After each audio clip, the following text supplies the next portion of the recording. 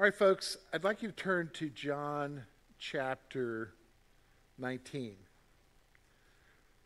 John chapter 19 is a very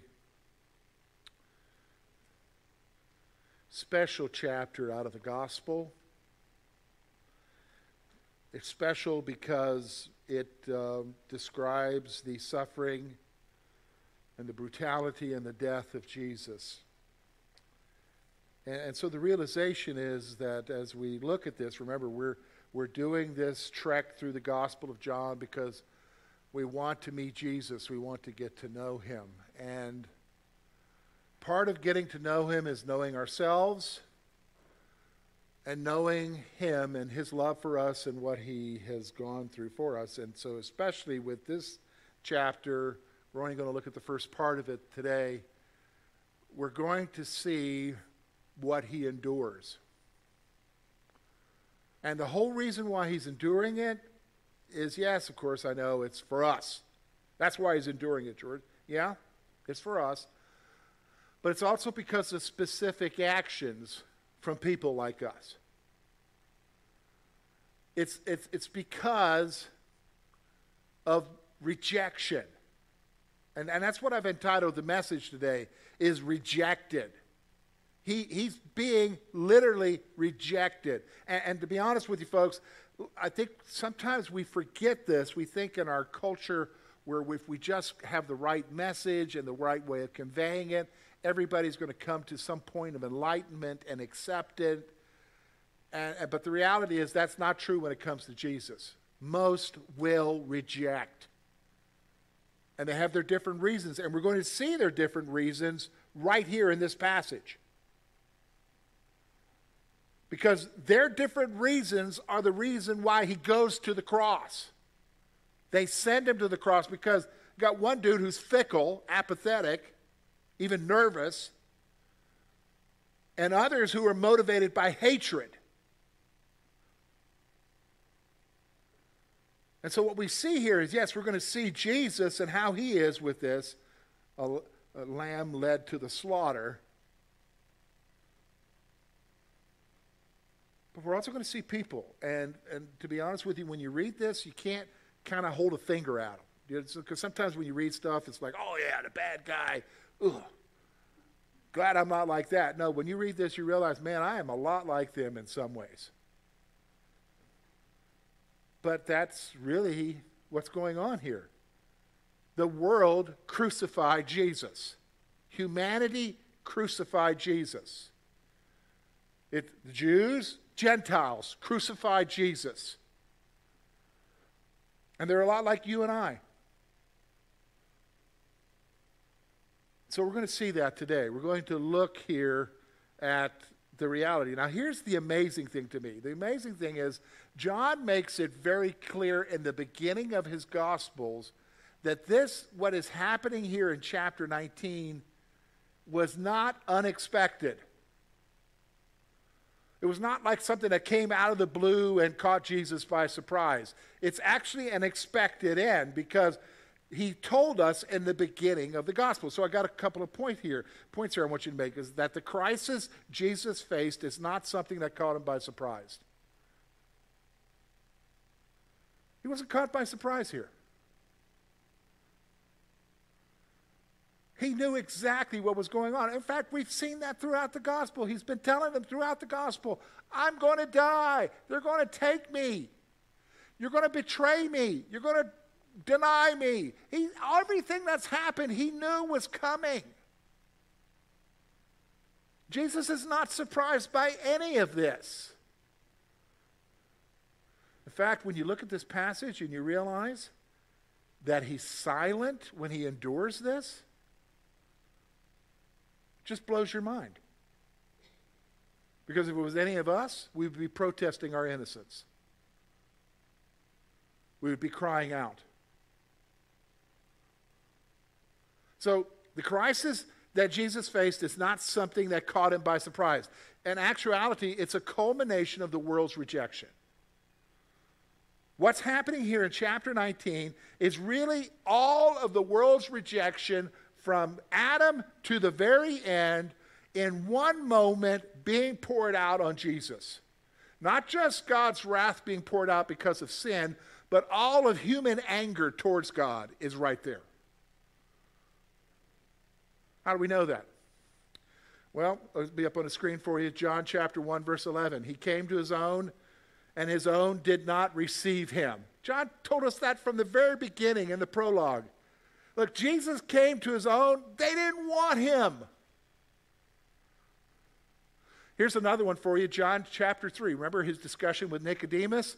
He's going to talk about the whole issue of darkness here. And really, I want you to listen to me. This is why people don't want Jesus. I understand it's not because they don't have enough facts. I'm telling you, it's a heart issue. They love something more than they love Jesus. What is it? Here it is, John chapter 3, verse 19 and 20. And this is the condemnation, that the light has come into the world, and men love darkness rather than light. And because their deeds were evil, and anyone practicing evil hates the light and does not come to the light, lest his deeds be exposed. Folks, this is why people don't want Jesus. Because when you come to Jesus, I'll be honest with you, you know this.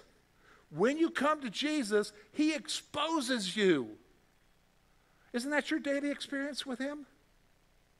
What do you mean, George? Every time I open the Word, God's revealing to me an attitude that maybe needs to change. What do you mean?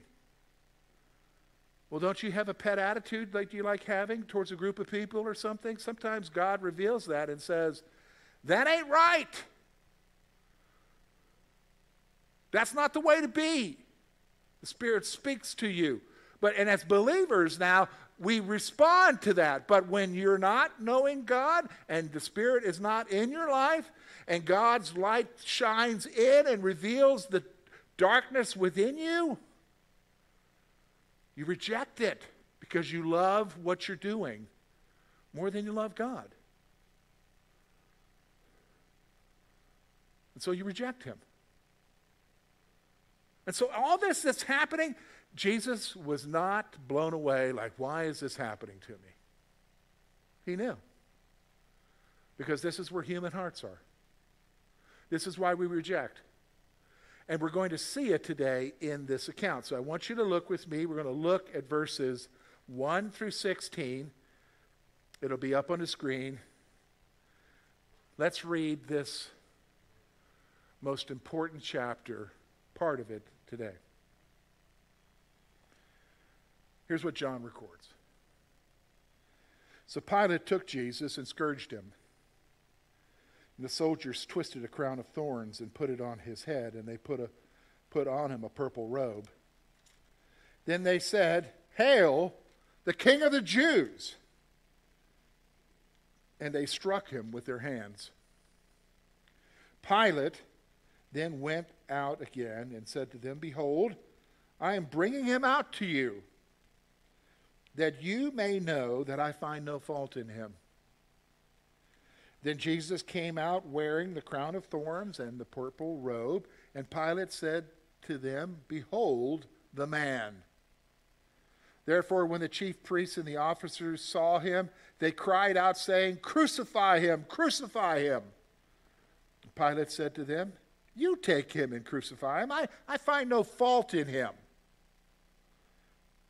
The Jews answered, "We have a law, and according to our law, he ought to die because he made himself the Son of God." Therefore, when Pilate heard that saying, he was more afraid, and went out again to the praetorium and said to Jesus, "Where are you from?" But Jesus gave no answer. Pilate said to him, "Are you not speaking to me? Do you not know that I have the power to crucify you and the power to release you?" Jesus answered, "You could have no power against me unless it had been given to you from above. Therefore, the one who delivered me to you has the greater sin." From then on, Pilate sought to release him. But the Jews cried out, saying, If you let this man go, you are not Caesar's friend. Whoever makes himself a king speaks against Caesar. And when Pilate therefore heard that saying, he brought Jesus out and sat him down in the judgment seat in a place that is called the Pavement, but in Hebrew, Gabbatha. Then it was the preparation day of the Passover, and about the 6th hour, and he said to the Jews, "Behold your king." And they cried out, away with him, crucify him." Pilate said to them, "Shall I crucify your king?" And the chief priests answered, "We have no king but Caesar."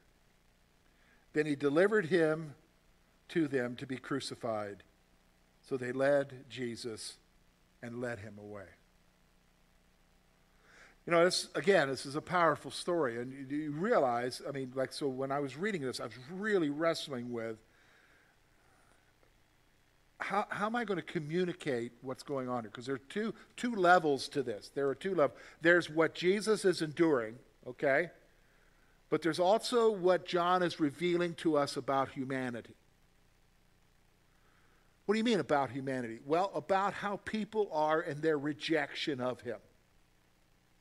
Because nothing has changed. Because you and I still see that today. People today are still rejecting Jesus. And there's reasons for it. And so the reality is I thought, how do I blend both? And so that's what I'm going to try to do today. I'm going to blend both, so I'm going to kind of divide it up in an additional 3 sections here. So what we're going to look at, first of all, is the issue of indifference, apathy when it comes to Jesus. Then we're going to look at the issue of being nervous about Jesus, when you kind of hear something and you're kind of nervous about it. But then what we're going to finally see is he's expendable. And that's where humanity is with Jesus. And in the midst of it, we see Jesus, who just blows me away because he's enduring this, and he allows himself. So let's talk about it. So first of all, let's talk about indifference. Verses 1 to 6. Pilate, to be honest with you, is probably the most spineless man I've ever met. I haven't met him, only met him through the pages. But what do you mean by that? Here's a guy, he's the governor of Rome. The stories are that he executed thousands of Jews for just not even doing one simple thing. And when it comes to Jesus and he's being faced with the reality of what to do with Jesus, he can't stand up and make a decision. And part of the reason why he doesn't want to make a decision is because he just doesn't want to. He's indifferent. It doesn't mean anything to him. And that's what I find with humanity. Humanity, there are people who are just flat out angry about Jesus. But then there are people who just don't care. And they'd rather not deal with him. And that's kind of like what we're seeing here. So let's talk about it. First of all, there's the effort is made to appear to deal with the issue of Jesus. So there's this effort on his part to kind of be like, let's deal with this. How's he do that? Well, first 6 verses, what does he do? He delivers them over. He says he's innocent. He finds no fault in him. But what does he do? Well, to appease them because they want to kill him, I'll just have him beat up a little bit. Only it's not just a little bit, is it? The Romans whipped him. Typical whipping would be a sentence of 40 lashes. Typically, though, they didn't want to go over that lawfully, so they would do 39 lashes. And it's not just your normal whip. It would be like a cat of 9 tails. It would be a whip with many strands on it.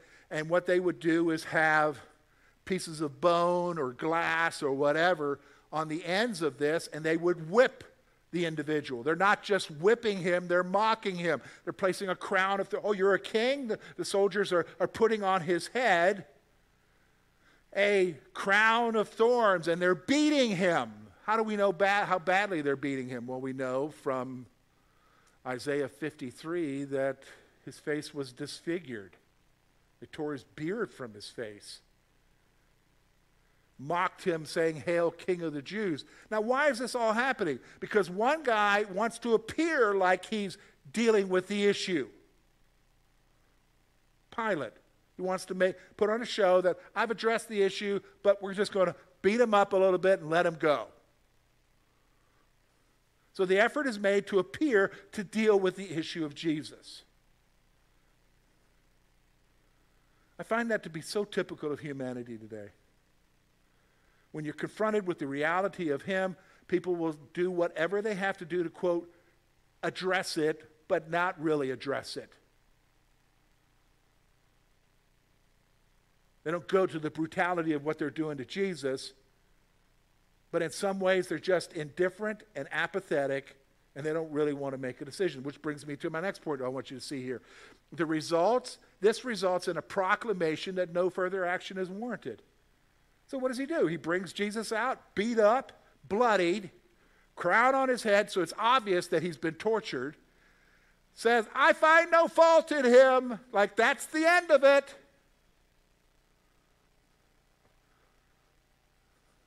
I don't have to deal with this anymore.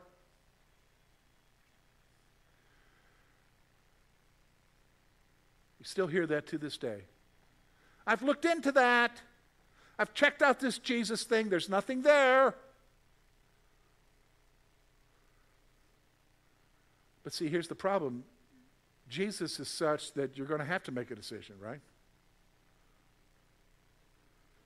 And that's what Pilate's going to find out here. So he goes and he makes this proclamation. And here's what happens. When you look with me at verse 7 and 8. Here's how the chief priests respond. And this really sends Pilate for a loop. The Jews answered, "We have a law, and according to our law, he ought to die because he made himself the Son of God." Stop for a moment. All right, so anybody tells you that Jesus never proclaimed himself to be the Son of God, take them to this verse. Because it's very obvious, we've seen it through John, he has been expressing his deity all along the way, and they saw it, and they rejected it. But the problem is they're speaking to Pilate, who is what? He is a Roman, a Gentile from Italy, who has been influenced by a polytheistic culture. The Romans were a polytheistic culture. They didn't have one God, they had many gods. He grew up with mythology. And the belief, it was a common belief among Gentiles that it was possible for somebody to be a son of a god, and so they were what we would call a demagogue. So he's nervous now because, whoa, wait a minute now, I've heard stories about him doing stuff, maybe. So here's the problem is that, okay, look at what it says here. If you go down to verse 8, then when Pilate heard this saying, he was the more afraid. He's nervous. So now he's nervous. And what I find sometimes is people, because people have a tendency to be superstitious, when it comes to God, they don't understand him. But when they hear something about him, it makes them nervous because, okay, what's going to happen here? And that's exactly what we see happening with Pilate. And so what do we see here? Two things. The possibility that Jesus might be God makes people nervous. That makes people nervous. So can I be honest with you? Think about how our culture is. In our culture, we communicate Jesus in two main ways. One is a babe in a manger. We're getting ready. Well, what do you mean we're getting ready? Just go to the store. It's already out. The decorations are already out, right? They've been out the day after. Well, some places they were out before October 31st. And already what we hear about, baby Jesus, baby Jesus, baby Jesus. The next time we'll hear about Jesus is when? On the cross, on the cross, on the cross.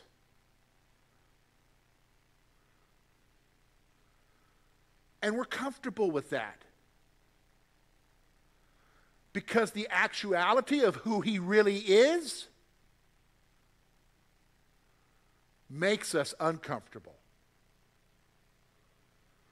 when you realize who he is and the control that he has, if you didn't have an understanding of his grace and his love, you'd be nervous, wouldn't you? You'd be nervous. And so the possibility that Jesus might be God makes people nervous. And so here's the reality. So any attempt to explore Jesus' true identity is often on one's own terms. So here's the thing. This is what I just want to laugh at this passage. Let me read to you, and I'll tell you why I want to laugh. Look with me at verse 9. And went again into the praetorium and said to Jesus, "Where are you from?" But Jesus gave no answer. Isn't that interesting? Who's in control here? Who's in control here? God's in control here. Where are you from? No answer. Then, guess what? Pilate gets a little upset. So he says, Pilate said to him, "Are you not speaking to me?" Can you just picture that? You're not talking to me. And do you not know that I have the power to crucify you? Or the power to release you? Have you ever been in a situation like that where somebody says, "Don't you know what kind of power I have?" Jesus is just being quiet. And Jesus answered, "You can have no power at all against me unless it had been given to you from above." What an answer! The only power you got, buddy, is what God gave you. And by the way, therefore, the one who delivered me to you has the greater sin. Yeah, the greater judgment, the greater sin is the guys who delivered you. That's his answer. Man, blows your mind about Jesus, doesn't it? But here's what I want you to see. Any attempt to explore Jesus' true identity is often on their own terms. He's trying to find it out, but it's on Pilate's terms. Folks, you don't come to Jesus on your terms. You come to Jesus on his terms. Did you understand what I'm saying? You come to him on his basis. And what basis is that? You stripped of all of who you are. And you come before him laid out naked, soul bared of who you are as a sinner. And you come to him by faith because he takes that and he redeems that. But here, Pilate, he wants to still be in, he's nervous, but he still wants to be in control. And isn't that the way people are? It's like, I'll check out that Jesus thing, but it's on my terms. You know, the most famous way I hear it is, don't you think you need to make a decision for Christ? Yeah, I need to do that, but maybe later in life. Like, who's in control here? Like, are you in control of life? How do you know you got tomorrow? You don't. So we see an indifference, we see a nervousness. So that brings us to the reality that ultimately, even with that, people will see that Jesus is expendable. We just got to get rid of Jesus. And there's two groups here. Two groups. And they're motivated by two different things. Okay? So I want you to notice with me, we're going to look at verses 12 to 16. Here's what he says. From then on, Pilate sought to release him, but the Jews cried out, saying, "If you let this man go, you are not Caesar's friend. Whoever makes him a king speaks against Caesar." And when Pilate heard that saying, he brought Jesus out and sat him down on the judgment seat in a place that is called the Pavement, but in Hebrew, Gabbatha. Now it was the preparation day of the Passover, about the 6th hour. And he said to the Jews, "Behold your king." And they cried out, away with him, crucify him." Pilate said to them, "Shall I crucify your king?" The chief priests answered, this is amazing. These are Jews who are saying this. "We have no king but who? Caesar." Isn't that crazy? I mean, they wanted to get rid of Caesar, but they're so angry at Jesus and hate him. And then he delivered him to them to be crucified. So they took Jesus and led him away. Here's what I want you to see about Jesus being expendable. Here it is. First of all, for some, hatred drives their rejection of Jesus. That's the Jews here. What's driving them is hatred. Why? They hate him because he is threatening their very basis for how they do life. From the very beginning of his ministry, he called into question their rituals, their laws, their oral traditions. He called into question their authority in how they do things and what is acceptable to God and what is not. He didn't just go along with their way of doing things, and so they had to get rid of him. And even in spite of all of the signs, and isn't that what we've seen through the Gospel of John? They've seen one sign after another. Healings, people who were demon-possessed being healed. The blind seeing, like, has that ever happened before? No. And then the dead being raised, been in the grave more than 3 days. Guy is raised up out of the grave. And the reality is that what? Their hatred for God gets bigger and bigger and bigger to the point where that's all that matters.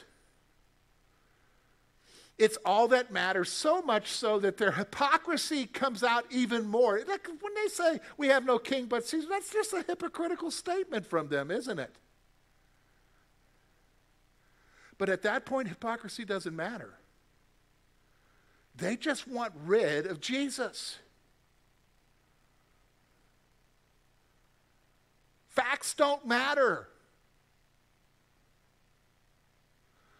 You know, it's interesting. I have loved ones that are very, I weep for them who don't know Jesus. And sometimes I went through a phase where if they just saw this, if they just saw that will change their hearts. I've come to the conclusion, folks, that's not necessarily true. It's not necessarily true. Because it's a heart issue. And if you don't want God, because you want what you have, nothing is going to change that. And so they hate the light because they love the darkness. And understand that. What is darkness, folks? Darkness is not what some scene you see on TV where darkness means, the realm of Satan or whatever. That's just a bunch of baloney. Darkness is anything that is opposite of God. It is where sin is. All sin. And men love that. And they hate the light. And for some, the hatred drives their rejection of Jesus. But there are others, like Pilate. Pilate's not driven, let's be honest. Everybody agree with me? Pilate's not driven by hatred here. Before this, he probably had no clue. Maybe he heard the stories about some healer out there and doing all this wonderful thing, feeding people, doing whatever. Would you agree with me? Pilate's got nothing in this. But he's guilty too, right? Because he rejects. Why? For others, the immediate consequences push them to reject Jesus. So he's trying to get Jesus, get him off. He's trying to, okay, I release him. I find no fault with him. And the Jews say, the Jewish leaders say, hey, look, why are we instructing you? You're a Roman. There is no king but Caesar, and Caesar doesn't like other kings. This guy says he's a king. You can't let that happen. You must not be a friend of Caesar. Ooh, here he is. He's the governor representing Caesar to these people. And they're saying, you must not be a friend of Caesar, which means we're going to tell on you.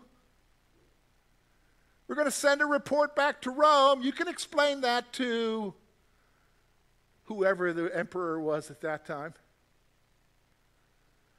And what we know from those emperors, they didn't respond too well to anybody doing something negative, right?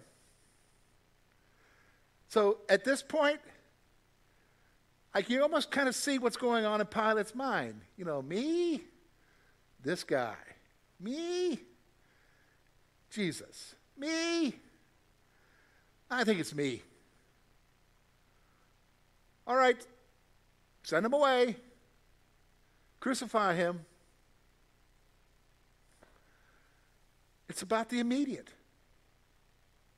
Man, I would say a lot of people are in the place of where they are rejecting him because they hate him, but I'll be honest with you, a majority of them are in the place where Pilate is. What do you mean?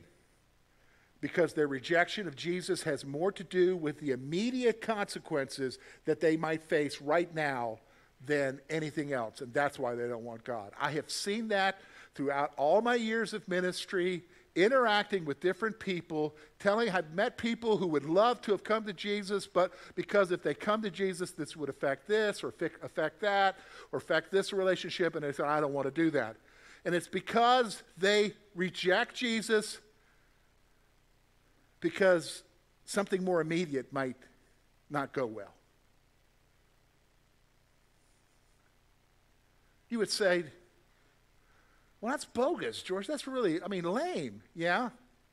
But people make decisions for lame reasons, don't they?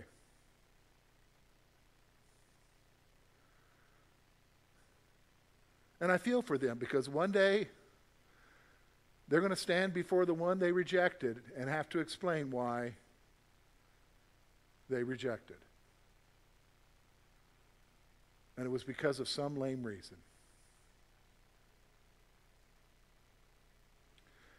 Now, here's the thing. So let me wrap this up. You say, wow, man, George, this is another, how do I digest this? Okay? Well, let's move to grace. Let's close this with grace. Okay, I want you to go back to what I said in the beginning. What I said to you in the beginning is this. I said the crisis that Jesus faced was not something that caught him by surprise.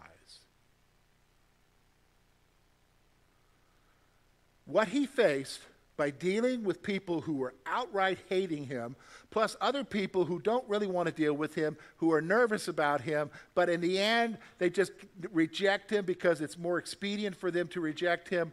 None of that is anything that catches Jesus by surprise.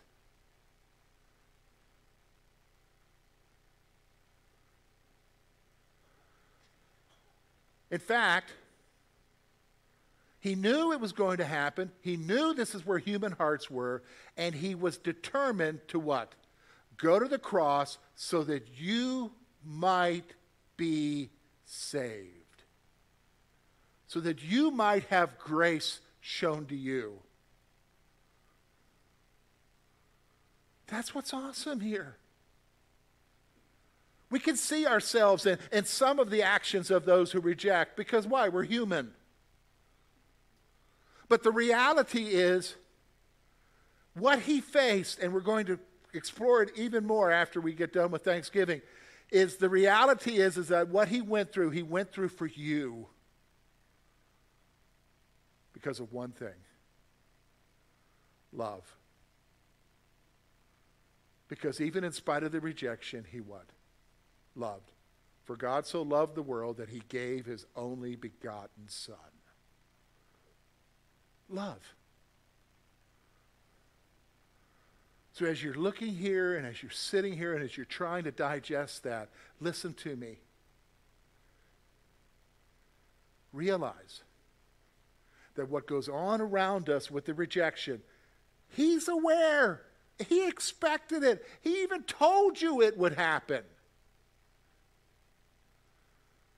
But one thing was more important to him. Dying for you so that you can know him. Let me pray for you.